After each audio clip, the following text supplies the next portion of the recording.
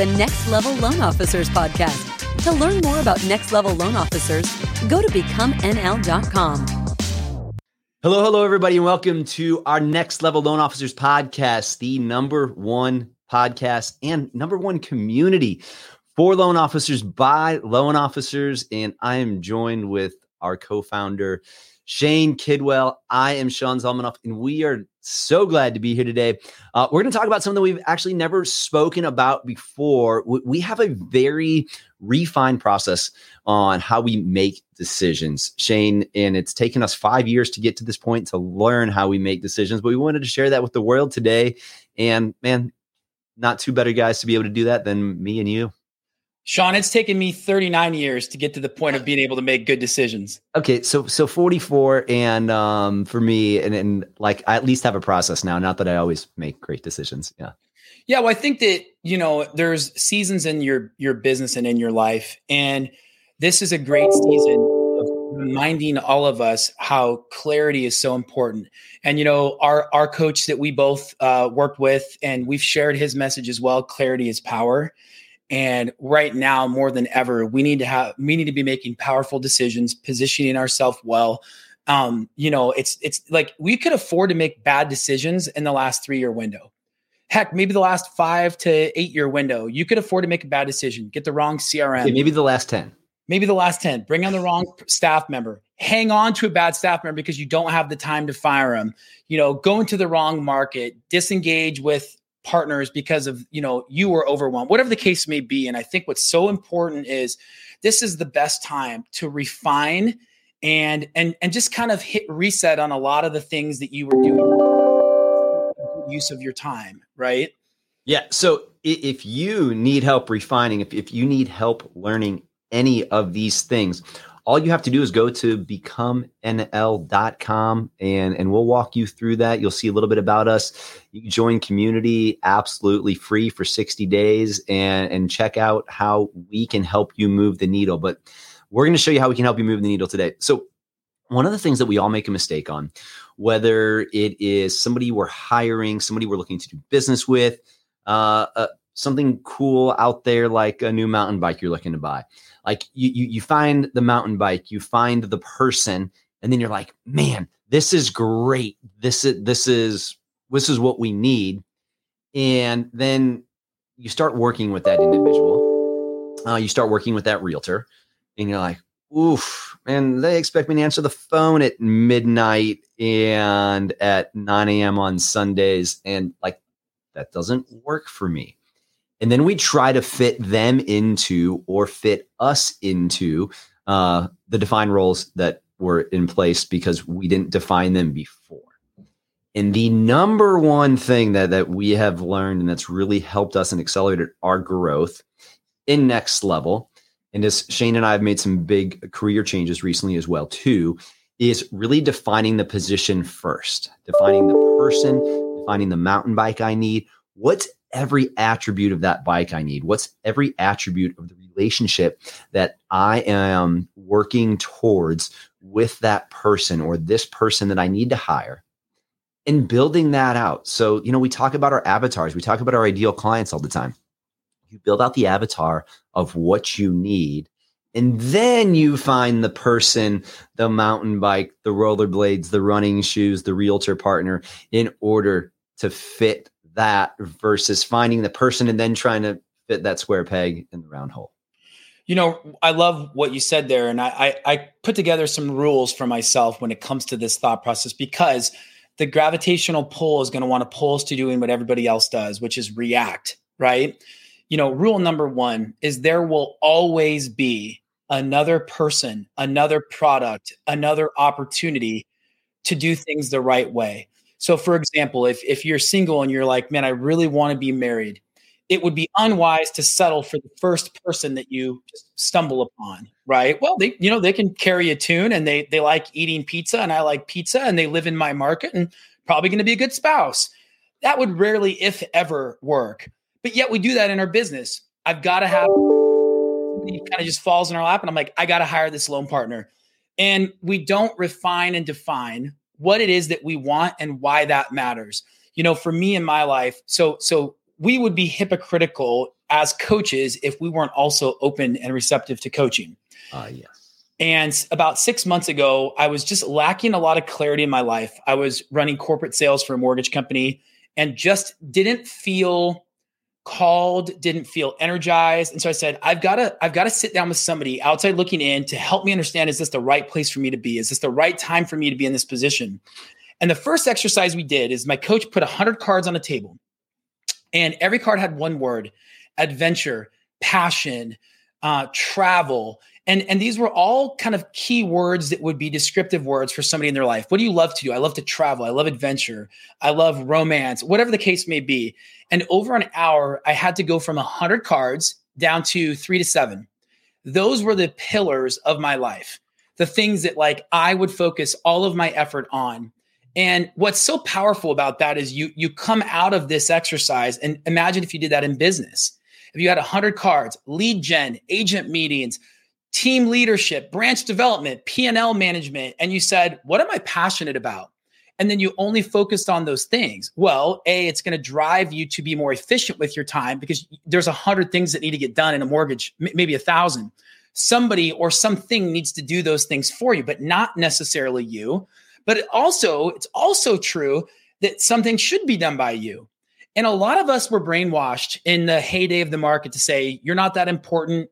You don't need to do a lot of these things. And hell, I think, Sean, you and I probably even spoke that from the mountaintops at a time or two. Guilty.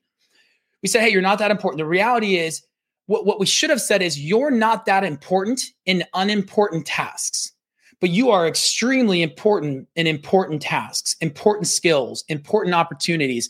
And that's what's so powerful about refining what you are, what you want before you go out and stumble into the wrong spouse, the wrong technology, the wrong program. So Shane, you and I mean, we both recently stepped down from our corporate gigs. You still work there as running your own branch. I love my old company, but I completely left and I opened up my own company so I could do things exactly how I wanted to do it. And what really led me to that decision is like you said, there's 100 things that you do. I wrote out all those cards. I listed what I loved and didn't love. And you know what? Like I loved meeting with realtors. I met with a realtor this morning. She was just telling me about her trip to Disney. Her and her husband are working on having a child. And like, I wasn't hearing about turn times being bad or not having enough business, and like just connecting on that personal level. And I love helping consumers. Like I loved having those conversations and having somebody who was so excited on the other end. And as I started to map out what I loved and didn't love, I realized I was in the wrong position being a regional manager and recruiting offices and helping people in 5 states. I just wanted to focus on me and what I liked. And, something that this agent told me this morning, she's like, you probably haven't noticed. And I was like, oh, I've noticed you didn't send business to my old team anymore. And she was like, it got too big. She was like, I didn't know who I was sending it to. I didn't know who was calling back. Because it had been really 8 years since I've been actively in the origination game. And she was like, even when I sent it to like one of your 2 main guys, they never really called them back afterwards. It was handed off to somebody else. And I wanted you to be my loan officer. I wanted them to be my loan officer. And it was a really great thing as a reminder as I'm re-kicking off my origination career this week to know that to be available, to be there, that like they want to deal with me. And like, man, I ran a huge region. My ops manager who came with me, who's our new COO and processor, she's running everything for us. Like part of my whole thing is, man, you want to deal with the best, here I am. If you want to deal with the rest, that's cool. You can deal with somebody else too. But that means they actually have to deal with me. I can't just pass it off to somebody else. Yeah.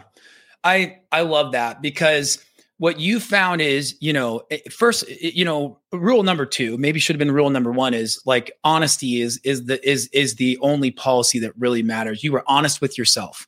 Yeah. Hey, like I've been in this role for a long time. Myself, I was in a corporate role for 2 years, overseeing sales for a small regional retail lender. And I thought that's what I wanted. I stepped into it. I made a go at it. I became what I thought I was supposed to be.